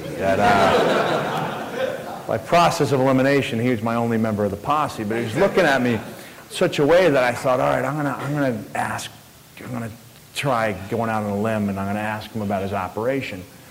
So I said, hey, Brian, how do you feel about this operation you're going to have? And all of a sudden, it was like this giant weight had been lifted, and he started telling me how nervous he was. He was a little bit scared, but he was also excited, so it might give him a better chance to be comfortable in his wheelchair. And he says, yeah, it's just too bad I've already had my wish granted, or maybe some islanders could come see me in the hospital. And I said, you know, Brian, I said, I work with this other group that, they sometimes grant second wishes. He says, really? I said, yeah, really. And he gets this far-off look on his face, and he says, like he's looking up at the, the rafters, and he goes, I'd like to meet Metallica. So I said, again, I've been over his house by that point maybe 6 or 7 times. I have no idea what his interests are outside of wrestling. And I said, is that the type of music you like? And he said, yeah. I said, you like that heavy metal stuff? And he said, yeah. I said, do you like Twisted Sister? And then he looks at me, he goes, do you know Dee Snider? Because he knew, I guess, that Dee Snider was a Long Island guy. And as it turned out, I did know Dee. He's one of my few real friends, who are famous. And when you're around wrestling and show business, you have a chance to bump into famous people. And if you talk to them for more than 10 seconds, you tend to claim that they're your real friends, But the truth is, they're not really your friends. Like Katie Couric, not really my friend. Although I guess if I had a chance to get to talk to her a little more. Never mind. But I do have a couple of friends, famous friends. Sarah Hughes, the Olympic figure skater, she's one of them. Hardcore porn icon Christy Canyon, that's another one. Do you think she would appreciate you guys laughing at the mention of her name?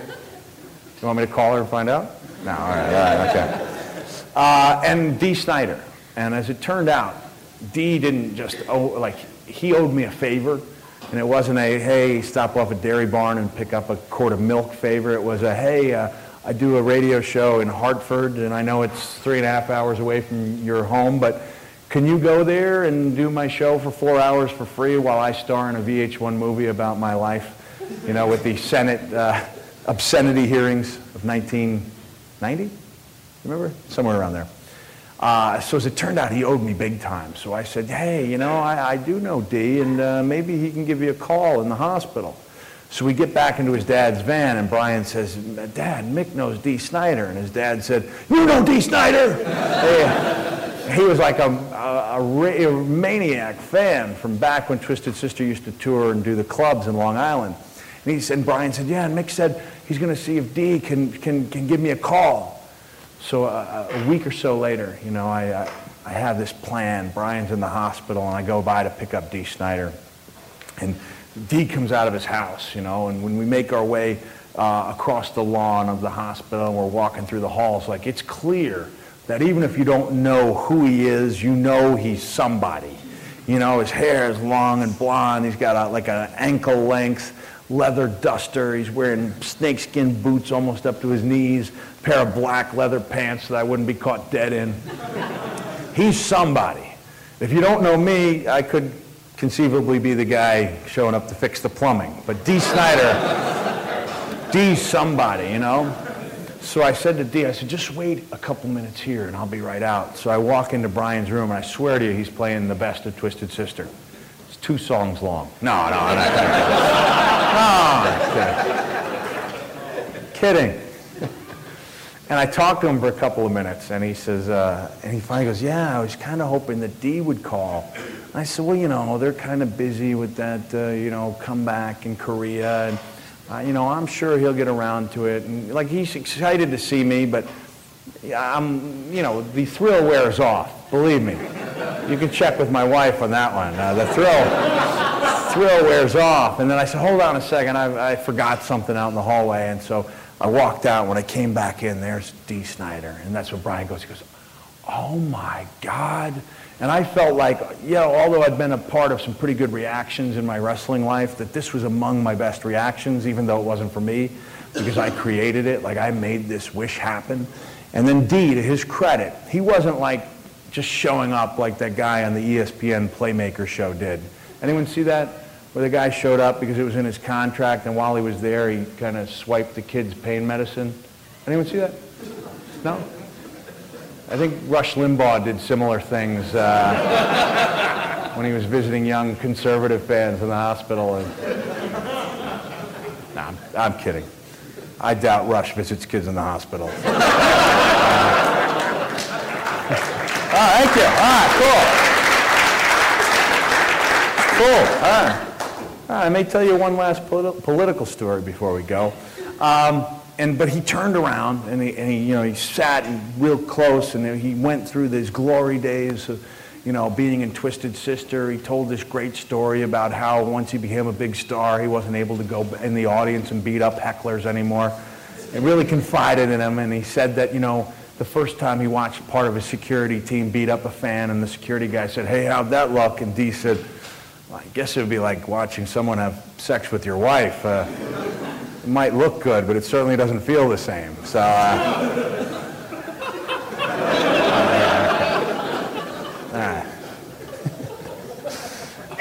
so thank you.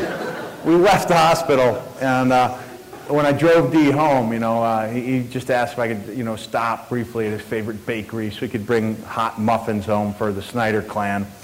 And then, and then when we stopped at the driveway, he kind of punched me in the shoulder. He said, "Hey, thanks, bro," and he got out and he started walking away. And then I saw him stop, and he kind of like turned around and he put out his hand, like, "Hey, stop for a second." He kind of walked over, he had his head down. Like he wasn't full of life and confidence like he usually is. So I rolled my window. Actually, I pressed a button and the window went down, but I didn't roll it down. And he started like stammering, and he goes, "Just like to thank you for making me a better man." And then he walked away, and I thought, holy crap. Like, man, I'm not just a guy who was a 3-time WWE champion, right? Not just a 2-time New York Times #1 best-selling author. Not just a guy who's been interviewed twice by Katie Couric. Not just a guy who has Melina on speed dial. And Christy Canyon. I made Dee Snider a better man. Pretty cool, right? All right. I thought you'd like that. And all right, some of you were involved in politics? Yeah, because you cheered when I made the joke about Rush Limbaugh? No, I mean, no one wants to raise their hand, but yeah, okay. All right, okay. Do you know who Paul Wolfowitz is? Ah, okay. You want to hear a story about Paul Wolfowitz? Yeah. All right. You want to hear it if it's a flattering story? No? All right. I'm going to tell this story, and you can be the judge, all right? I was late to this ceremony at Walter Reed Army Medical Center where they were breaking ground on a new amputee wing to the hospital. And this is like a week before they decided that the hospital was going to be shut down, which here I am at the groundbreaking ceremony. A week later, they're shutting it down. And that's probably what led to a lot of the problems you see in the paper and on the news, is that they started neglecting it after that point. And you saw some of the problems they had with the outpatients. But they had this seat of honor there for me. I was like in the second row, and one of the 4-star generals mentioned my name because I've been a pretty regular visit to Washington to go to the Army and Navy hospitals there. So it's always flattering to be brought up in those type of circles, but all of a sudden I see, sitting in front of me, I see this figure like I know from TV, and I'm like, oh no, that's Wolfowitz. God, like he was the guy I hated more than anybody in that administration. Besides Cheney. And I was trying to think, well, what do I do if I'm introduced to this guy? I'm a believer in being honest, but at the same time, you don't want to be disrespectful, especially if you're there as a guest. And I realized that if I were to reach up and say, "It's nice to meet you," that I would, in a sense, be lying, right? Can't do that. I mean, what do you say? You always say it's nice to meet you, whether it's nice. I've been saying the same thing to Vince for 10 years. I'm telling lies for 10 years. And I thought, okay, what if I say, "Hello," even though he's a doctor, I didn't know that, I guess. "Hello, Mr. Wolfowitz. How are you? I know the troops appreciate your support." Not bad, right? Okay. I got out of that particular instance without meeting Wolfowitz. But later that night, they had a dinner for some of the wounded service members and their families. And I remember when I was going around to occupational therapy, where you see the guys, trying out their new prosthetic limbs. And I was asking people, hey, you're going to be at the dinner tonight? And, oh, yeah, are you going? I said, oh, yeah, I'm going. And I envisioned a table like this size, but like an oak table in the back that sat maybe 12 people. And then when I got there, it dawned on me, there's far too many injured troops to be sitting around a table. I mean, there was a couple hundred people there. And all of a sudden, off in the distance, I see Wolfowitz, And I brought a friend of mine who'd kind of felt detached from the war and had only seen it on the news. And when I told him that I passed by Baltimore almost every month but didn't see him, I said, hey, would you maybe like to come to this dinner with me? And so he jumped at the chance. And so I had gotten out of that Wolfowitz thing. I saw him there. I was kind of walking around. I'd brought some T-shirts. I'd brought some of my children's book, Tales from Resca Lane. And I was introduced to Mark Bowden, the writer from Black Hawk Down. That was probably his most famous book, but he's a really respected political journalist. And he said hello, and I looked over at Wolfowitz, and I said, oh, God, I hate that guy.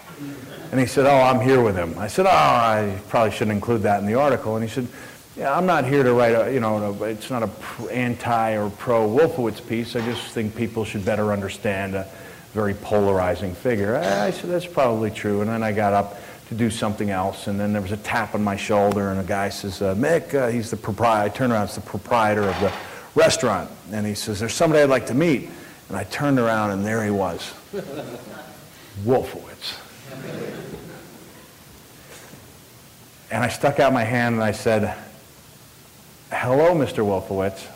How are you? I know the troops appreciate your support.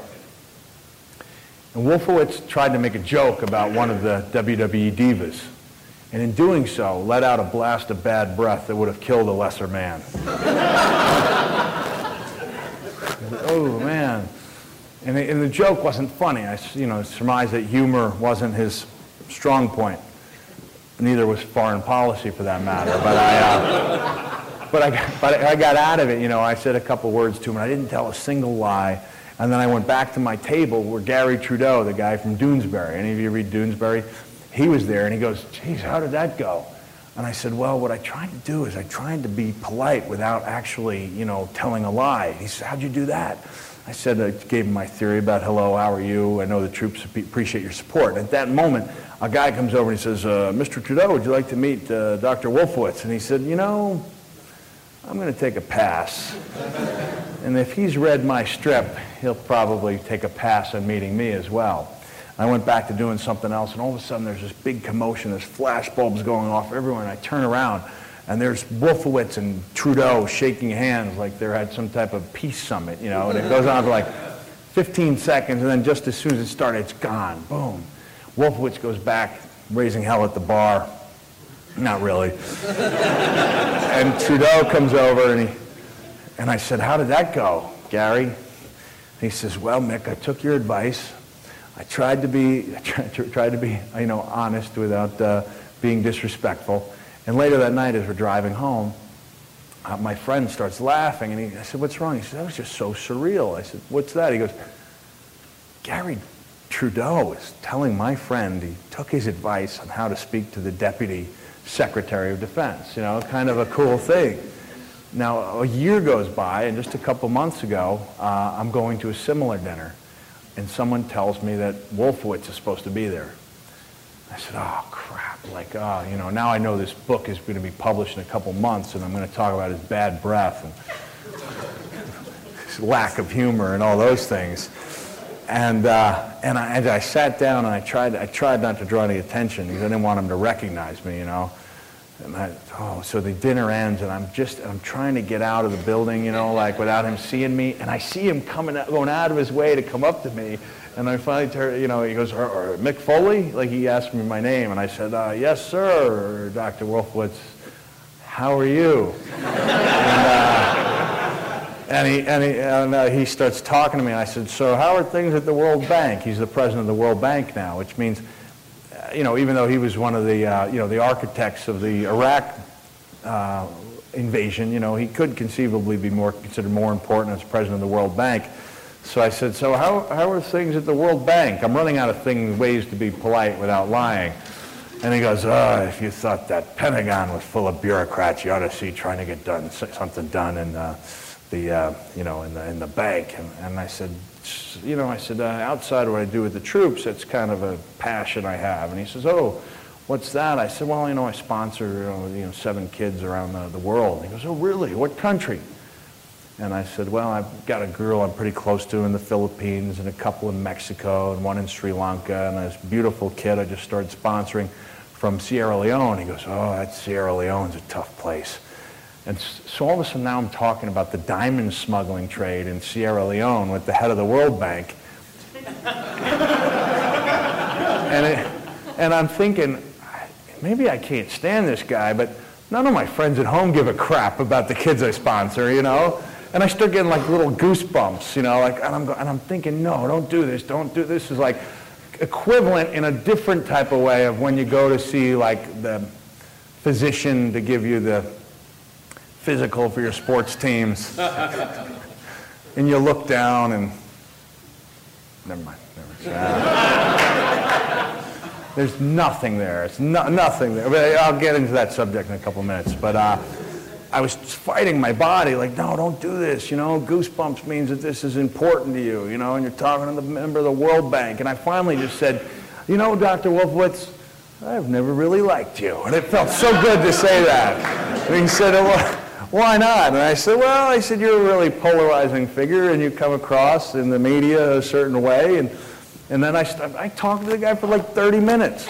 And I left, and it was such a contrast in feelings. Because on one hand, I'm like, man, I still hate that guy. But, wow, I really enjoyed talking to him, And I woke up the next morning, and my wife sees me, and I felt like I had a hangover. And I said, oh, no, I can't believe what I did last night.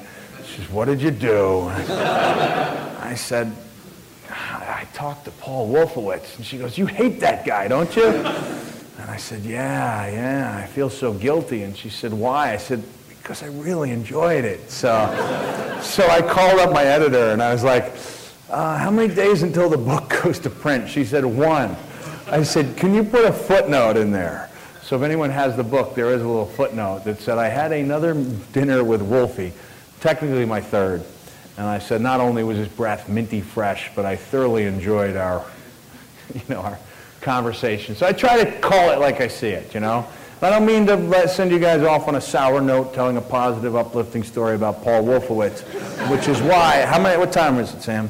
10 minutes. 10 minutes, that's it? All right, okay. All right, we're going to have to hope for a couple good questions, and we'll try to send you off on a high note. All right? Questions? Maybe like 5. Race! All right, those 4 guys, that'll be it. I'm sorry, just those 4, okay? Hi. If you were starting a wrestling promotion now, and you could pick one wrestler to be the main star of all wrestlers that you've met in any promotion, WWE or otherwise, who would you pick and why? I think I'd pick Al Snow second. Everyone else tied for first. No, I'd probably pick Edge. Because Edge, I think, still has a few years in his absolute prime, and he's at the absolute top of his game as far as being the biggest jerk to ever, set foot in the ring. Like, he's just really, really good at it. And he brings out the best in other people, and he doesn't shy away from being hated, which most people do. I did myself when I was a bad guy. I deep down wanted to be liked. He doesn't want to be liked. If someone cheers him, he considers that an insult. So I would pick Edge to be my leading guy in a new promotion. All right? Okay. Yes, sir. Just so I know, before I ask my real question, mixed, not your real question. What's your... I know the Land of Survivor Series in Montreal, Bret Butt's group. The next night you boycotted Raw. Yeah. And my question to you is, that was a courageous and noble gesture on your part, but you were risking your...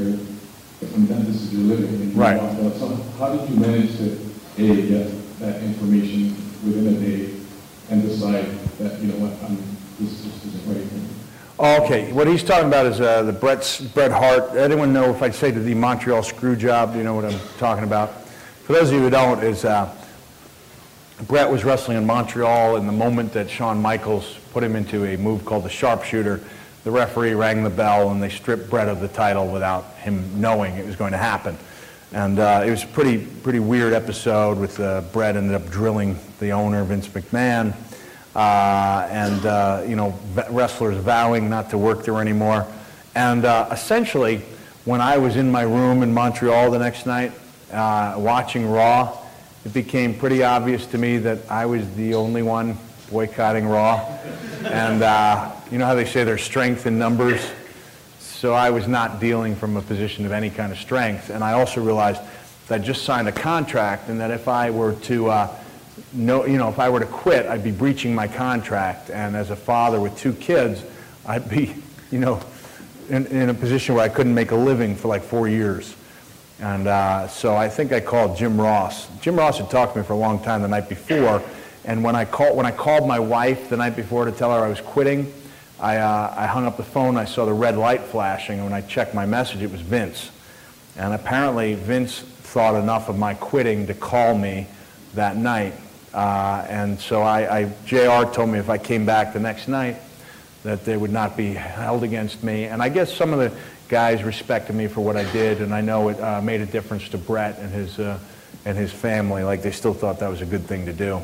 It would, I guess, who knows what would have happened if 6 or 7 other guys stayed home. But, that was, that didn't happen. All right, thank you. My question is there a time, like, in the future where you think that you're not going to want to be asked wrestling questions anymore, and you're just kind of tired of it, and you just don't want to talk about it anymore? Because it seems like you take a lot more joy in talking about the really things you do, like going to the meeting Wolfwood, and, making you a better man.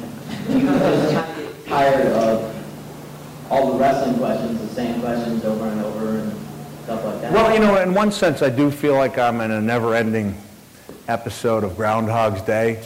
There's only so many ways you can talk about Hell in a Cell, before, there's only so many ways I could do it. I mean, if I were to talk about it thoroughly, it is enjoyable. One of the younger wrestlers asked me about it at WrestleMania weekend, and I did, get interested in telling that story. But at the same time, I understand that everything I do has to be told within a wrestling context, because I did do things that didn't involve wrestling, with the novels, and there wasn't a whole lot of interest. So I began to realize that it might not be the worst thing to be, known as a wrestler, especially if I saw ways that it could help me, in doing some of the things I do with kids. And really what's nice about this resurgence they've had in the past several months is that if I'm part of it, it kind of makes me relevant to a whole new generation of kids. Because it's been, like I said, 7 years, in the last 7 years, I've had 8 matches, and I would have guessed that I would have been relevant for like a year or two. So I went and visited a lot of camps, and I talked to a lot of schools in those first 2 years. So at the same time, it's a little bit frustrating that I haven't really been able to break out of that, that wrestler mold. I understand that as long as people are asking me about Hell in a Cell, I probably don't have to get a real job. You know what I mean? So, and I was thinking, do I really want to be part of this new wrestling, craze?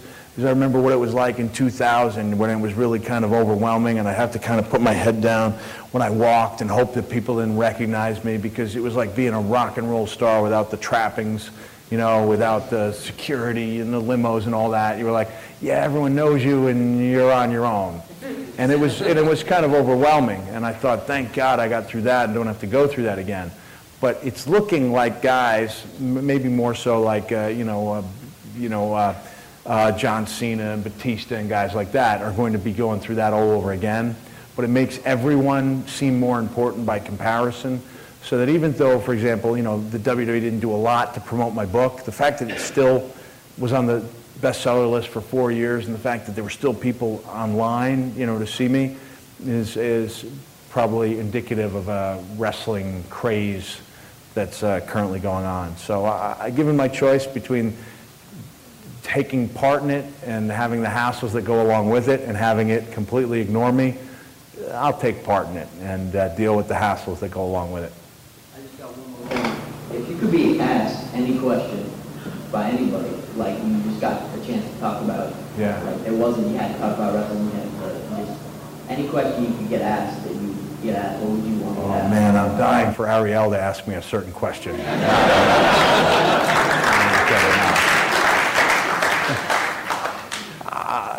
You know, I don't know. I thought for a second Wolfowitz was going to ask me if I wanted to work for him at the World Bank, and I didn't know what I would say. But I don't know. I do get asked a lot of interesting questions, and I can't think of one specific one that I would love to be asked about. But I do notice that, for example, when and I apologize that I said this to a few students yesterday, that when I worked with Willem Dafoe on a film, I made sure that I went in and checked out my history of film encyclopedia the night before I went, so that when I met him, I didn't say, "Oh, what was it like to be in Spider-Man?" But I said, "Yeah, hello, Mr. Dafoe, and I'm going to be doing this thing with you." And then when we sat down and we're waiting for a take, I said, "So did you have to train a lot for Triumph of the Spirit," in which he played a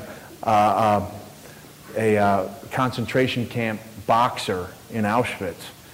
And that's not a question he gets asked a lot, so he was really interested in talking to me about it. And I said, "Did you have to get into character when you were doing Shadow of the Vampire?" I mean, that was so believable, And so I was asking all the right questions. So, in other words, if you meet a wrestler or an actor or anybody that you're interested in talking to, ask them a question they don't usually get about something they'd be interested in, okay?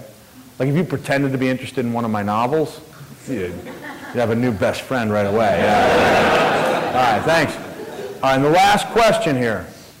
I'll be quick. I just have a quick question. What are your thoughts on almost the overkill of the pay-per-views? Do you think having 8 mediocre pay-per-views may eventually hurt the vibrance of the big four, especially WrestleMania?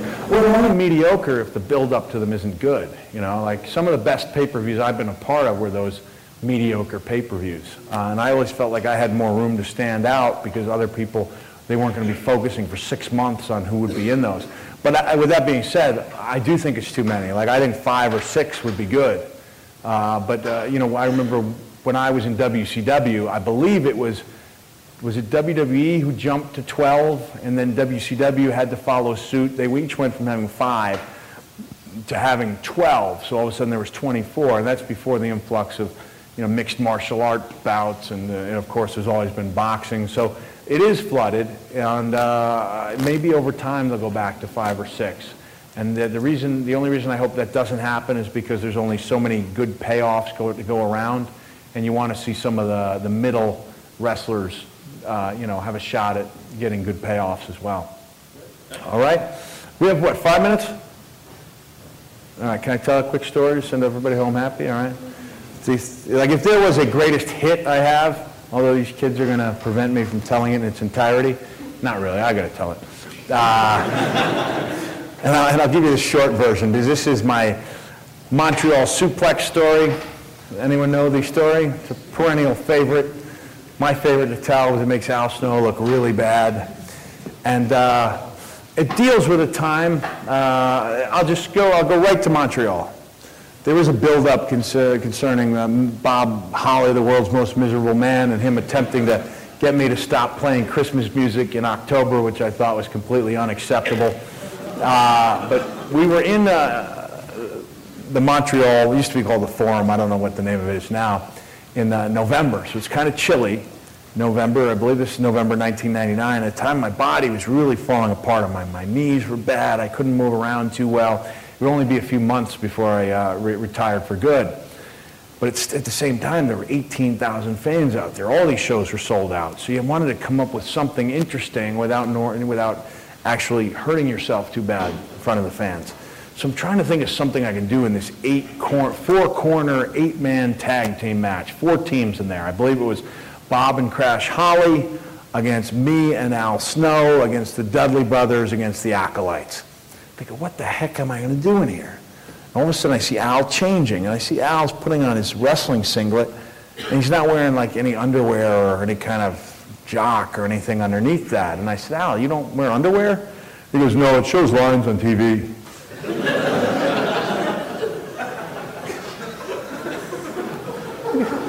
First of all, how stupid does that sound? And second of all, we weren't even on TV.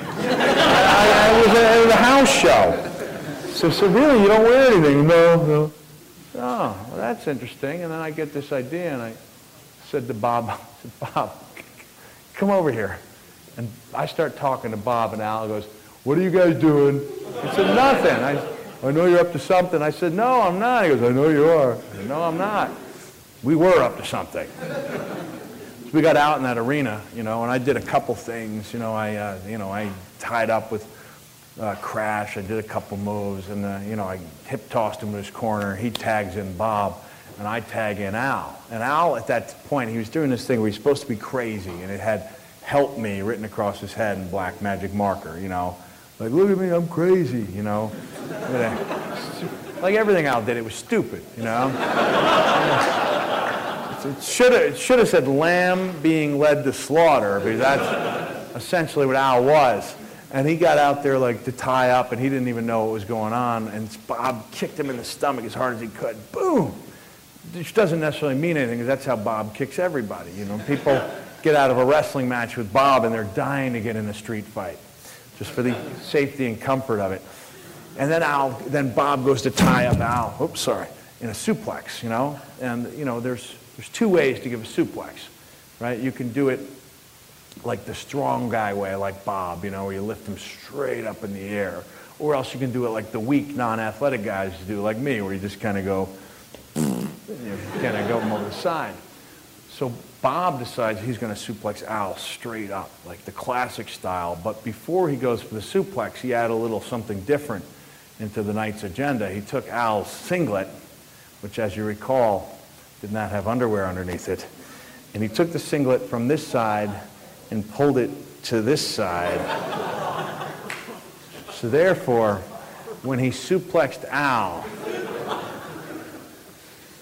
he was exposing him to the mid-November hockey arena, chilly air. And it would have been one thing if he just held him up like this, but he didn't do that. He started doing a little bit of this.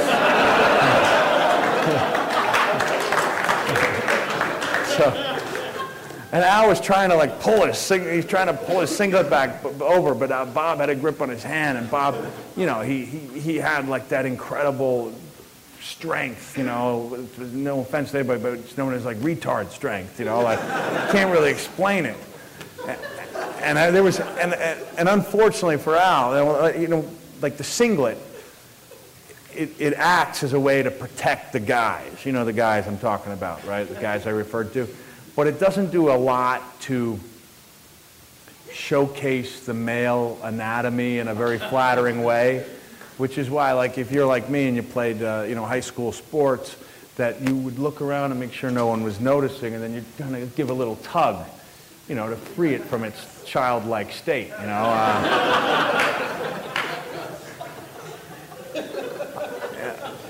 Unfortunately for Al, there was really no way to get that tug into the night.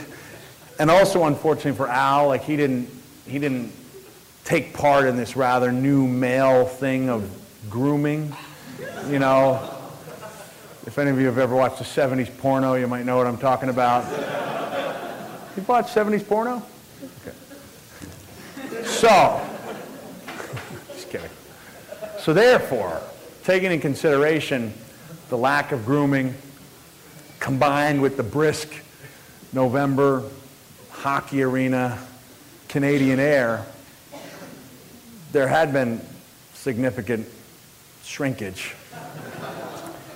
And I saw what appeared to be a little tiny sparrow's egg.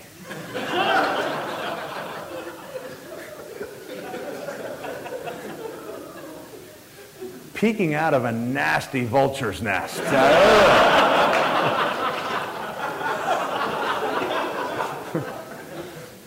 And I thought, man, this should have been one of the great moments of my career. Al Snow, and people were taking pictures and everything. Should have been one of the great moments of my career, the ultimate embarrassment and humiliation of Al Snow.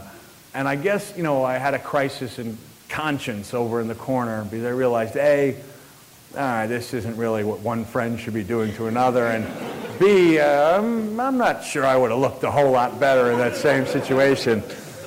And Al, to his great credit, when he finally hit the ground, he started laughing. He went, and then he pulled the singlet over. And I just thought, man, this poor guy, he may be laughing now, but if he had seen what I just saw, there would have been no laughter, believe me. Well, that's it. That's the story. I hope you got a little something out of the talk, and appreciate your questions, and really was an honor to be out here in front of you for free. So whether or not that makes you look on me better, the fact that I came all the way to Cambridge, Massachusetts. Yeah.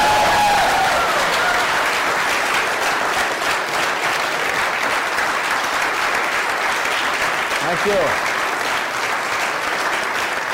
Thank you.